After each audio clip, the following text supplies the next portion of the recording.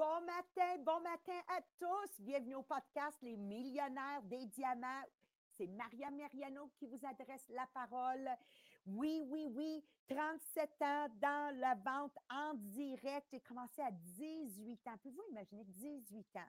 Et j'ai tellement d'expérience amenée à la plateforme qu'on a décidé de partir un podcast ensemble avec Jean-Philippe, Sabrina, Marie-Pierre. De temps plus, je les ai pitchés dans la piscine là, en novembre en disant « On fait ça en anglais! » Puis je félicite toute la gang, mais surtout Sabrina et Marie-Pierre. Vraiment, là, je regarde votre anglais, puis je sais que vous allez me remercier, peut-être pas tout de suite, là, mais bientôt, ils vont me remercier de dire « Je suis bilingue grâce au fait que Maria nous a pitché dans la piscine avec de la glace dedans. » Puis regarde-nous aujourd'hui.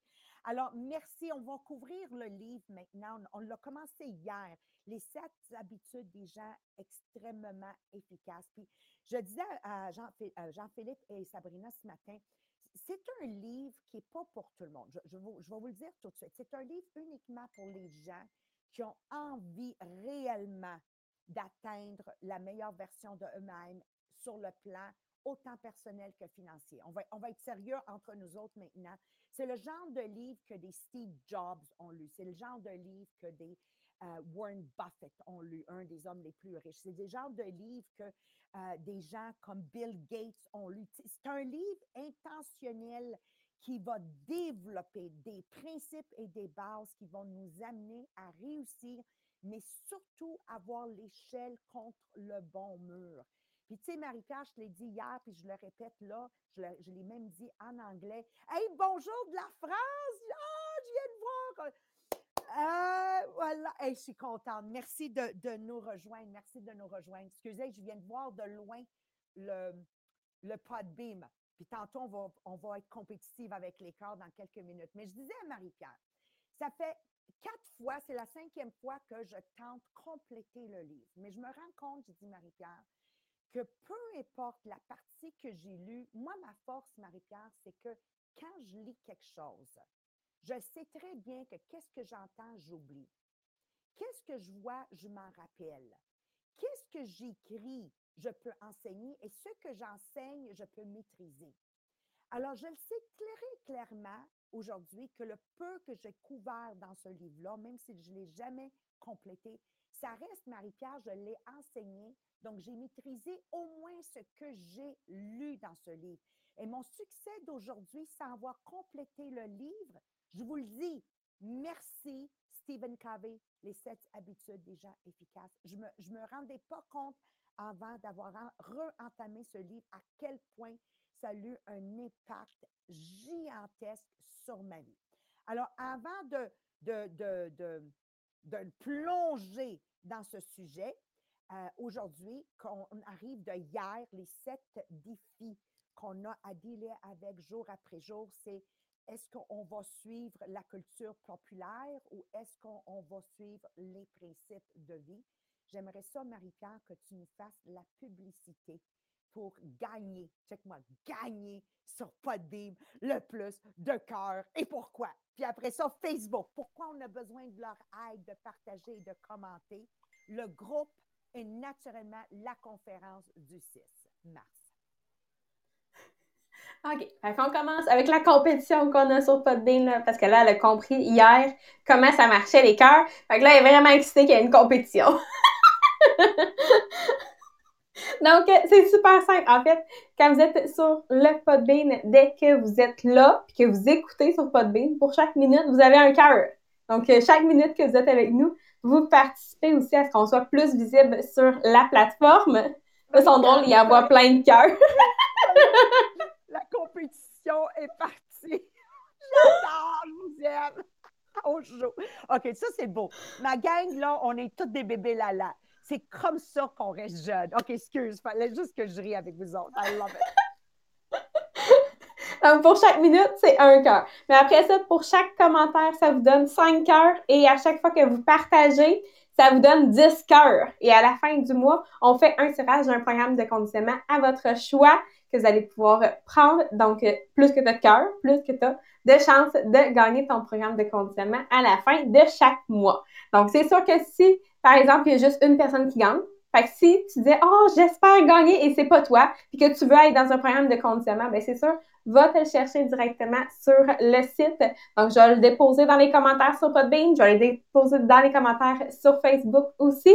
Mais si tu l'écoutes en replay, tu peux aller directement sur le groupe inspirationnel Les Millionnaires des Diamants pour aller chercher le lien, pour aller commander ton conditionnement. Dans les annoncements, vous avez le lien et c'est le même lien que vous allez pouvoir utiliser aussi pour vous inscrire pour la conférence du 6 mars. Et c'est sûr que moi, je vous conseille de vous inscrire avant le 24 février au matin parce que le 24 février au matin, on va faire le tirage de quelqu'un qui va l'avoir complètement gratuit parmi tous ceux qui vont être déjà inscrits à la conférence.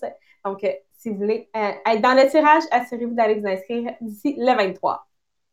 Merci. Et sur Facebook, attends un peu, il reste Facebook, hein, on en a des choses à dire. Sur Facebook, ben oui, à chaque fois que vous allez commenter, à chaque fois que vous allez partager, c'est que ça nous aide vraiment à être plus visibles sur les médias sociaux. Donc, ça va nous permettre d'aller aider plus de monde à vouloir se développer parce que peut-être qu'ils veulent se développer, mais ils sont juste pas au courant comment ou par où commencer. Donc, en étant plus visible, vous nous aidez à rejoindre ces personnes-là qui vont vouloir se joindre à nous dans cette belle communauté de vouloir niveler vers le haut. J'adore, j'adore, j'adore. Et la compétition, c'est parti! Alors, pendant que moi je parle, Marie-Pierre va rajouter des commentaires sur le Podbeam et sur Facebook, dire bonjour à nos amis qui nous rejoignent. Donc, aujourd'hui, OK, on vous invite à balancer entre la culture populaire et les principes universels. Pour remplir, plutôt pour répondre à vos besoins profonds et les défis que vous rencontrez à tous les jours dans votre vie. Parce que tous les jours, on a des besoins puis on a des défis qu'on doit surmonter. C'est ça que ça va permettre de faire. Vous allez aussi trouver que le contraste entre la culture populaire et l'approche avec les principes qui ont fait la preuve des âges et des âges et des âges des générations en arrière de nous, vous allez vous rendre à l'évidence que toujours prendre des décisions basées sur des principes va faire que vous allez gagner, j'aime ce mot-là, gagner et vivre votre vie de rêve. Et là, je vais vous répéter la question de hier et dites-moi, mais je l'ai déjà répondu hier. Non, non, non, non, non, non, non, non. La répétition fait la conviction. Savez-vous combien de fois que j'ai répondu à la question, Maria, tu es sur ton lit de mort, qu'est-ce que tu vas regretter? Alors, dis-moi pas, je l'ai répondu hier, la répétition fait la conviction. Tu dis quoi? Oui, la répétition fait la conviction. Tu es sur ton lit de mort, puis ça vous donne des cœurs. Si vous ne voulez pas le faire pour d'autres raisons, ça donne des cœurs sur Podbeam. There you go. Et ça nous aide avec l'algorithme, OK? Puis Marie-Pierre va continuer à vous répondre. Vous êtes sur votre lit de mort. What will you regret? Qu'est-ce que vous allez regretter? Okay. Allez m'écrire. Qu'est-ce que vous allez regretter? Est-ce que vous allez regretter? Je vais vous donner des pistes. Que tu n'as pas passé assez de temps au bureau? Ou est-ce que tu vas regretter de ne pas avoir passé assez de temps avec les gens que tu aimes? What do you think? Okay. Mais écrivez, comme ça pénètre le profondisme. C'est-tu bon, Marie-Pierre? Ça pénètre le profondisme de ton cœur. Puis le pire, c'est que vous venez de la France ou du Québec, vous me comprenez pareil. Je suis certaine. Il y a, je ne sais pas quoi avec mes mots, là, on dirait que ça solidifie. Est-ce que vous allez regretter de ne pas avoir regardé assez de Netflix, de TV, de télé-réalité? Ou est-ce que vous pensez que vous allez regretter de ne pas avoir passé plus de temps à développer vos habiletés? I don't know. OK? Est-ce que vous allez regretter de ne pas avoir assez méméré? Vous connaissez la blague, qu'est-ce que trois femmes font ensemble? Ils n'envoient une à la toilette pour que les deux autres puissent mémérer sur elle. Est-ce que c'est ça que tu vas regretter? De ne pas avoir bitché assez? De ne pas avoir plaint assez? Ou est-ce que tu vas regretter de ne pas avoir lu plus et appris plus? Moi, en tout cas, c'est clair que mes regrets sur mon lit de mort, ça va être de ne pas avoir passé plus de temps avec ma famille. C'est clair que si je vais avoir des regrets ça serait un number one pour moi. Un number two pour moi, d'avoir gaspillé les talents que j'ai reçus du bon Dieu. Ma mère disait toujours, ce que Dieu t'a donné, c'est son cadeau. Qu'est-ce que tu en fais avec ces talents? C'est ta responsabilité. Définitivement, d'arriver sur mon lit de mort, puis de réaliser que je n'ai pas 100% exploité mes talents, j'aurais des regrets. Pour moi, Maria, j'ai écrit, tu vois, entre hier et aujourd'hui, j'ai rajouté des choses. Donc, jouez avec moi. La répétition fait la conviction. De ne pas avoir atteint mon plein potentiel. Ça serait un grand regret. Là, je suis dans un nouveau projet. Tu le sais, Marie-Pierre, on va en discuter ce soir. Tu sais, pourquoi je fais ça? Je suis retraitée depuis 2004. Je sais, mon Dieu, j'ai demandé une retraite active. Mais là, on dirait que je n'ai jamais été aussi active dans ma vie. But it's because I know I will regret de ne pas avoir exercé pleinement mon plein potentiel. Puis je me mets toujours en zone que je ne suis pas confortable. Tu sais, quand on a parti le podcast, Marie-Pierre, oh my God, j'ai haï ça pour mourir. Mais je sais que toute nouvelle chose que je commence, je l'haïs jusqu'à date, je le maîtrise, puis j'ai hâte. Okay?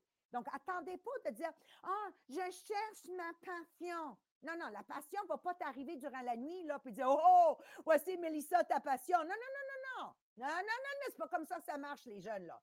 Tu fais une chose et tu persistes jusqu'à date, ça devient une passion. Mais à chaque fois que tu abandonnes puis tu commences quelque chose de nouveau, tu vas toujours détester ta vie, tout le temps, parce que tu es toujours dans cette phase détestable quand c'est la zone inconfortable. Ça peut juste devenir une passion quand tu commences à le maîtriser. Maxime, quand j'ai commencé Tupperware, sacrifice, il fallait cogner aux portes. J'avais 18 ans.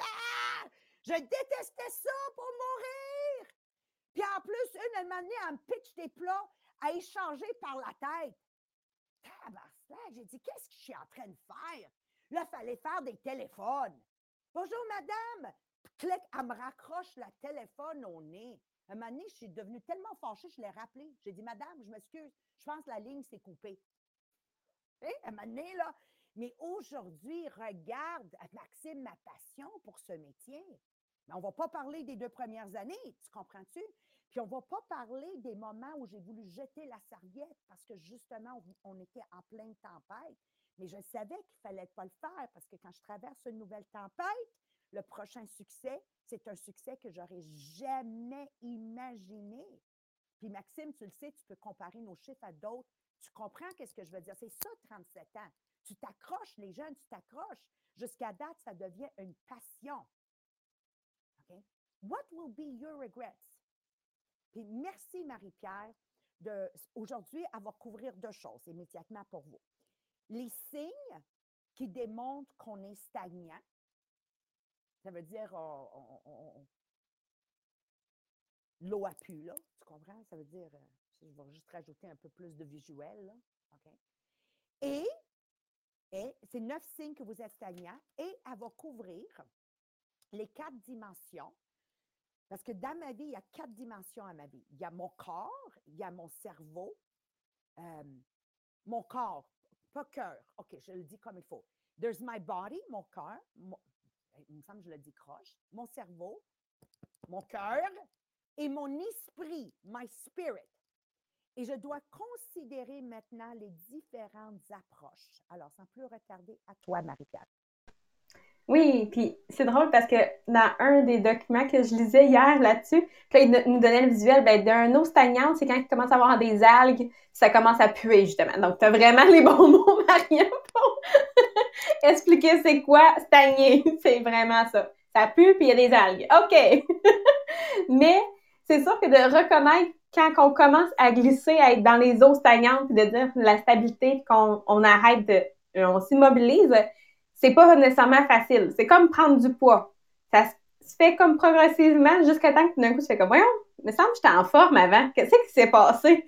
Donc, c'est la même chose. Donc, voici quelques signes, justement, pour reconnaître que vous êtes en train de glisser dans les eaux stagnantes pour éviter de vous rendre trop loin et de faire comme, coudonc, je suis passée tout droit, puis là, que ce soit plus difficile à revenir. Donc, on a 9 signes, justement, d'immobilisation. La première, c'est On a toujours fait de cette façon-là. De ne pas remettre en question tes hypothèses, de ne pas réfléchir fréquemment sur comment on devrait faire, qu'est-ce qu'on a à faire maintenant. Mais toujours se dire, bon, on l'a toujours fait comme ça, on va rester comme ça. Le numéro 2, je suis trop vieux pour changer. Ça, il s'agit vraiment de mourir avant son heure, puis après ça, juste de vivre sans enthousiasme le temps qui va te rester.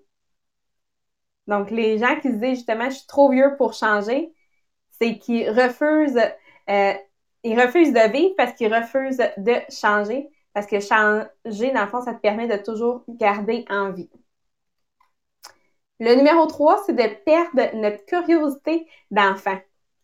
C'est notre sens d'émerveillement puis de la découverte va être plutôt remplacé par du cynisme puis de l'apathie. Dans le fond, c'est qu'on sait, OK, l'expression est meilleure en anglais, là. Been there, done that, what's new? OK, j'ai été là, je l'ai fait, qu'est-ce qu'il y a de nouveau maintenant? Donc, de perdre sa curiosité d'enfant, c'est le numéro 3. Le numéro 4, c'est d'apprendre strictement grâce à nos propres expériences. Parce que c'est souvent préférable d'emprunter l'expérience des autres que juste apprendre de la nôtre. Donc oui, d'écouter des podcasts, de lire des nouveaux livres, d'assister à des séminaires, d'avoir du mentorat, de faire du réseautage, d'avoir des groupes de résolution de problèmes, c'est quelques façons justement d'apprendre de l'expérience des autres. Le numéro 5, devenir une créature d'habitude. C'est si facile de tomber dans nos routines qui nous empêchent de développer des nouvelles approches, des nouvelles apprentissages. On le sait que oui, des habitudes, comme Marianne nous disait tantôt, tu as les habitudes bonnes, tu as les habitudes mauvaises. Donc, c'est sûr que oui, tu vas avoir des habitudes qui vont être bonnes, mais juste de ne pas te poser de questions puis juste faire tes choses par habitude, c'est de cesser d'exister, de cesser de se développer aussi. Mais comme Marie a dit, oui, il y a des bonnes habitudes, mais il s'agit de toujours avoir le cerveau allumé et non pas juste aller dans la routine parce que c'est ça qu'on fait à tous les jours. Numéro 6, avoir des réponses à tout. Et là, un peu rough, il dit les gens médiocres ont une réponse à tout et ils sont jamais étonnés devant rien. Donc, il y en a une couple, Marie-France, il va falloir que j'élimine de mon cercle. On a toujours du monde comme ça. Ils savent tout, mais ils ne savent pas qu'ils ne savent pas. Non, excuse. Mais vraiment bonne celle-là. C'est ça. Ils veulent toujours avoir l'air de savoir mieux que toi. Ils veulent toujours avoir l'air de savoir qu'est-ce que tu vas dire puis pouvoir te répondre avant même que tu l'aies dit. Tu sais, ma mère, là, elle dit quella si pensa intelligente, elle se pense intelligente, mais non si rende compte qu'elle est stupide. Mais elle ne se rend pas compte qu'elle est stupide. Ma mère, je t'aime. Au paradis, je t'aime. Mais là, ça m'a sonné ce matin quand tu as dit ça, là. À chaque fois qu'elle voyait quelqu'un toujours parler, elle dit I love you, mom. OK, excuse. Ça m'a tellement me rappelé de ça ce matin. C'est beau. Fait que oui, c'est ça. D'une autre façon, les gens médiocres ont une réponse à tout. Et c'est exactement ça. Numéro 7, c'est être satisfait et complaisant. Là, encore une fois, seulement une personne qui est médiocre est toujours à son meilleur. Si je me sens très à l'aise avec mon expertise, si je me sens très à l'aise avec mes niveaux de compétences, ça veut dire que je suis en train de stagner mon apprentissage. Donc, être satisfait et complaisant, c'est un autre signe de stagnation. Numéro 8, c'est d'avoir peur d'essayer. Parce que si tu ne progresses pas régulièrement vers tes rêves, bien justement, les murs de ta zone de confort, ta zone plutôt de complaisance, vont devenir de plus en plus hauts puis de plus en plus épais. Donc, d'avoir peur d'essayer va te rester encore plus dans l'étape 7 qui était être satisfait et complaisant, qui te reste, ta zone de confort elle devient plutôt une zone de complaisance. Et numéro 9, c'est d'avoir un but flou. Parce que ta croissance va toujours être reliée à si tu as un but. Donc, si tu ne sais pas exactement où tu t'en vas, tu ne sais pas trop qu'est-ce que tu veux, tu ne sais pas trop c'est quoi tes valeurs, tu ne sais pas trop pourquoi tu es là, bien, n'importe quoi qui va t'arriver, ça va faire l'affaire. N'importe quelle expérience, n'importe quel apprentissage, c'est bon, ça fait la job. Donc, c'est sûr que ça va un peu faire comme si vous étiez avec nous mercredi qu'on a parlé du syndrome des chutes du Niagara. Donc, tu te promènes sur la rivière, puis bon, on va se laisser aller avec le courant, puis on se ramassera où qu'on se ramassera. Donc, c'est vraiment ça. C'est si tu n'as pas un but fixe, c'est plutôt flou où tu t'en vas, mais tu vas juste te laisser aller avec le flow. Donc là, justement, ça, c'est les 9 signes pour dire oui, là, peut-être que je suis en train de m'en aller vers mes eaux stagnantes, il faut que je me réveille, mais il y a les 4 dimensions où ça peut t'arriver. Donc, la première dimension, c'est le corps. Pas le cœur, le corps. C'est vrai, on dirait que ça sonne pareil des fois. Donc, la tendance culturelle, ça va être plutôt de dire, maintiens ton style de vie, traite tes problèmes de santé avec de la médication, ça va bien aller. Ou, par exemple, quelqu'un qui va utiliser la nourriture plus pour le confort sans trop penser à plus loin. Ou le sommeil, même chose, juste pour dire « Oh, c'est le fun de dormir », mais sans trop penser à qu'est-ce que ça va amener par la suite.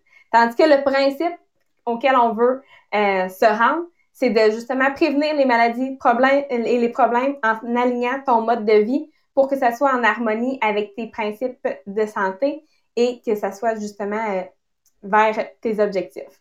Donc, c'est vraiment de prévenir et non pas de juste dire on va laisser aller avec qu'est-ce qu'on a en ce moment. Ensuite de ça, la deuxième dimension, c'est le cerveau. Donc, la tendance culturelle va te dire fais-toi divertir, regarde la télévision. Ou si tu es du genre à toujours te tourner vers des jeux ou des activités, des divertissements un peu sans esprit, dans le sens que tu n'as pas besoin de te casser la tête, ça te divertit pour toi, pour ton confort. Peut-être que c'est un signe justement que toi, c'est cette dimension-là que tu t'en vas vers la stagnation. Le principe auquel on veut aller, c'est de lire largement et profondément et avoir toujours de la formation continue. Puis j'aime comment il précise, c'est pas juste de lire, mais de lire profondément. Parce que quand tu veux apprendre quelque chose, quand tu commences à le lire, là, oui, ça va être une première étape, ça va se rendre à ton cerveau. Quand tu vas commencer à surligner, ça va être une autre étape. Quand tu commences à prendre des notes, tout d'un coup, ça va se rendre plus profondément dans ton cerveau. Si tu as la chance de pouvoir le partager à quelqu'un d'autre, là, tout d'un coup, tu vas avoir vraiment l'opportunité de maîtriser qu'est-ce que tu as appris. Et moi, qu'est-ce que j'apprécie beaucoup avec toi, Marie-Pierre, de faire le podcast, c'est qu'on lit, on souligne, mais avant d'écrire, on approfondit les recherches. Parce qu'il y a le livre, mais il y a une partie de ce qu'on vous remarche aujourd'hui, que c'est des recherches qu'elle a faites, que j'ai faites, qu'on veut comprendre profondément. Mais qu'est-ce que ça veut dire des personnes stagnantes?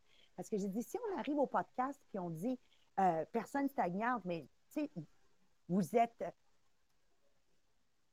pas connaisseur de qu'est-ce que ça pourrait bien dire. Donc, l'approfondissement, qu'est-ce que j'aime du podcast des millionnaires des diamants, là, c'est approfondi pour que quand le 30 minutes ensemble est terminé, c'est du contenu que vous pouvez immédiatement exercer. C'est 100% compris. Il faut juste qu'après que vous le mettez en pratique. Merci, Marie-Pierre, de prendre ce temps-là parce qu'il y a une différence entre préparer un podcast en 30 minutes et préparer un podcast en 2 heures.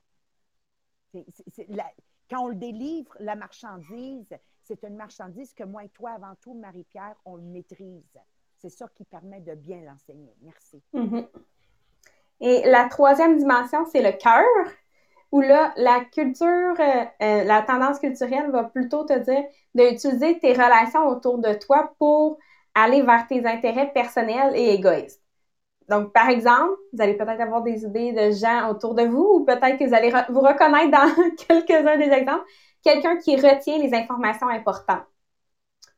Quelqu'un qui ne respecte pas le temps des autres. Quelqu'un qui ne veut pas, transmettre son savoir. Quelqu'un qui ne veut pas nécessairement écouter. Quelqu'un qui va éviter les responsabilités. Quelqu'un qui va prendre tout le crédit. Puis quelqu'un qui va te te descendre toi pour se construire lui. Donc, ça peut peut-être vous donner quelques idées, quelques signes aussi, si c'est cette dimension-là que vous voulez travailler. Parce que le principe auquel on veut aller, c'est justement de développer son écoute profonde, respectueuse et avoir justement tendance à servir les autres parce que c'est ça qui va t'amener la joie et l'épanouissement dans ta vie. Et la dernière dimension, c'est l'esprit. Donc là, la tendance culturelle, c'est de succomber à aller vers perdre la foi, de s'isoler de Dieu, c'est vraiment ça, de aller plutôt vers dire c'est juste moi, je suis responsable et non pas avoir justement cette foi-là qu'il y a quelque chose de plus grand que nous. Donc, des exemples, ben, si tu es irrité fréquemment, si tu as besoin de contrôler les résultats, si tu te protèges justement spirituellement, mais comme excessivement, si tu te laisses aller par ton ego, si tu cherches la renommée et être justement comme le nom à dire, si tu crées et tu maintiens le drame. Benji est arrivé! OK! Sais-tu qu'est-ce qui est cute? OK, perdez pas le focus, vous autres, OK? Mais je vais pareil vous distraire un peu. Qu'est-ce qui est cute, c'est que Mohamed, je regardais par la fenêtre, il la met comme ça. Je t'ai vu, maman, je t'ai vu. Viens dire bonjour à mes amis. Attends. Check. Bonjour tout le monde. Il faut que tu parles là-dedans, sinon ils ne t'entendent pas. OK? Tiens, dis bonjour à tout le monde. Mon James Bond! Salut. Allô, Mohamed! Et tu vois là, Nadia est allée au dentiste, elle dit papa, s'il te plaît, est-ce que tu peux emmener le chien à maman? J'ai dit et voilà. On aurait pu prendre soin d'un humain, là on prend soin d'un animal, mais c'est correct. T'aimes ça, arrête, t'aimes ça. Je sais qu'il aime ça. Tu vas lui donner un peu à manger, le pauvre. Oui, mais donne, c'est tout ça, vous. Oui, vous avez Benji, la nourriture. Le gars, c'est tellement que... Est-ce que je vous ai assez distracté? On va voir votre capacité de focus, OK? Continuez, Marie-Pierre. Elle nous dit, gardez le focus! Oui! OK! Et le principe auquel on veut se rendre, c'est justement reconnaître qu'on a une source de nos besoins fondamentaux et toutes les choses positives qui sont dans notre vie. Ça vient de plus grand de soi. Puis une chose que moi, ça m'a étonnée aussi dans ce livre-là, c'est que l'auteur, c'est quand même quelqu'un qui a beaucoup, beaucoup d'études et souvent, plus que tu as d'études, moins que tu crois, moins que tu as la foi. Puis c'est lui que dans le livre nous dit, ben, on croit justement que la source de tous nos besoins, de toutes les choses qui nous arrivent, c'est Dieu. Donc moi, ça m'a vraiment étonnée, mais on se rend compte que peu importe c'est quoi tes expériences, on finit toujours par redévelopper ça, la foi. Moi, j'ai beaucoup aimé Marie-Pierre quand il donnait l'exemple de Maslow. Maslow, tout le monde connaît Maslow. C'est des scientifiques. Des fois, des gens qui ont trop d'études, j'appelle, ou trop de sciences, et ils commencent à s'éloigner de Dieu, si tu veux. On dirait qu'ils se croient qu'ils détiennent le pouvoir. En anglais, on dit « they begin to have a godlike complex ».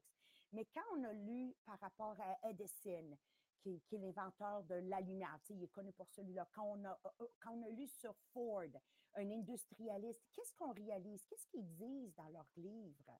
C'est que leur source d'inspiration vient de Dieu. On ne va pas utiliser 10 000 mots, là. Il y en a qui disent l'univers. Moi, j'aime mieux parler du patron de l'univers. Il y en a qui aiment parler des anges. Moi, j'aime parler du boss des anges. Right? Appelez-le comme vous voudrez. Mais c'est ça que je réalise de plus en plus en vieillissant, que tous ces grands scientifiques qui sont si connaisseurs dans la science, plus qu'ils connaissent la science, plus qu'ils réalisent que Dieu existe puis s'approche de Dieu. Donc, je vous souhaite dans votre journée de comprendre qu'on traite bien les gens parce que ma mère disait, Mohamed, il est en train de m'écouter, c'est des enfants de Dieu. Je vais vous parler de Benji 2 minutes. Je l'ai dit en anglais, puis Mohamed est là, je vais en profiter.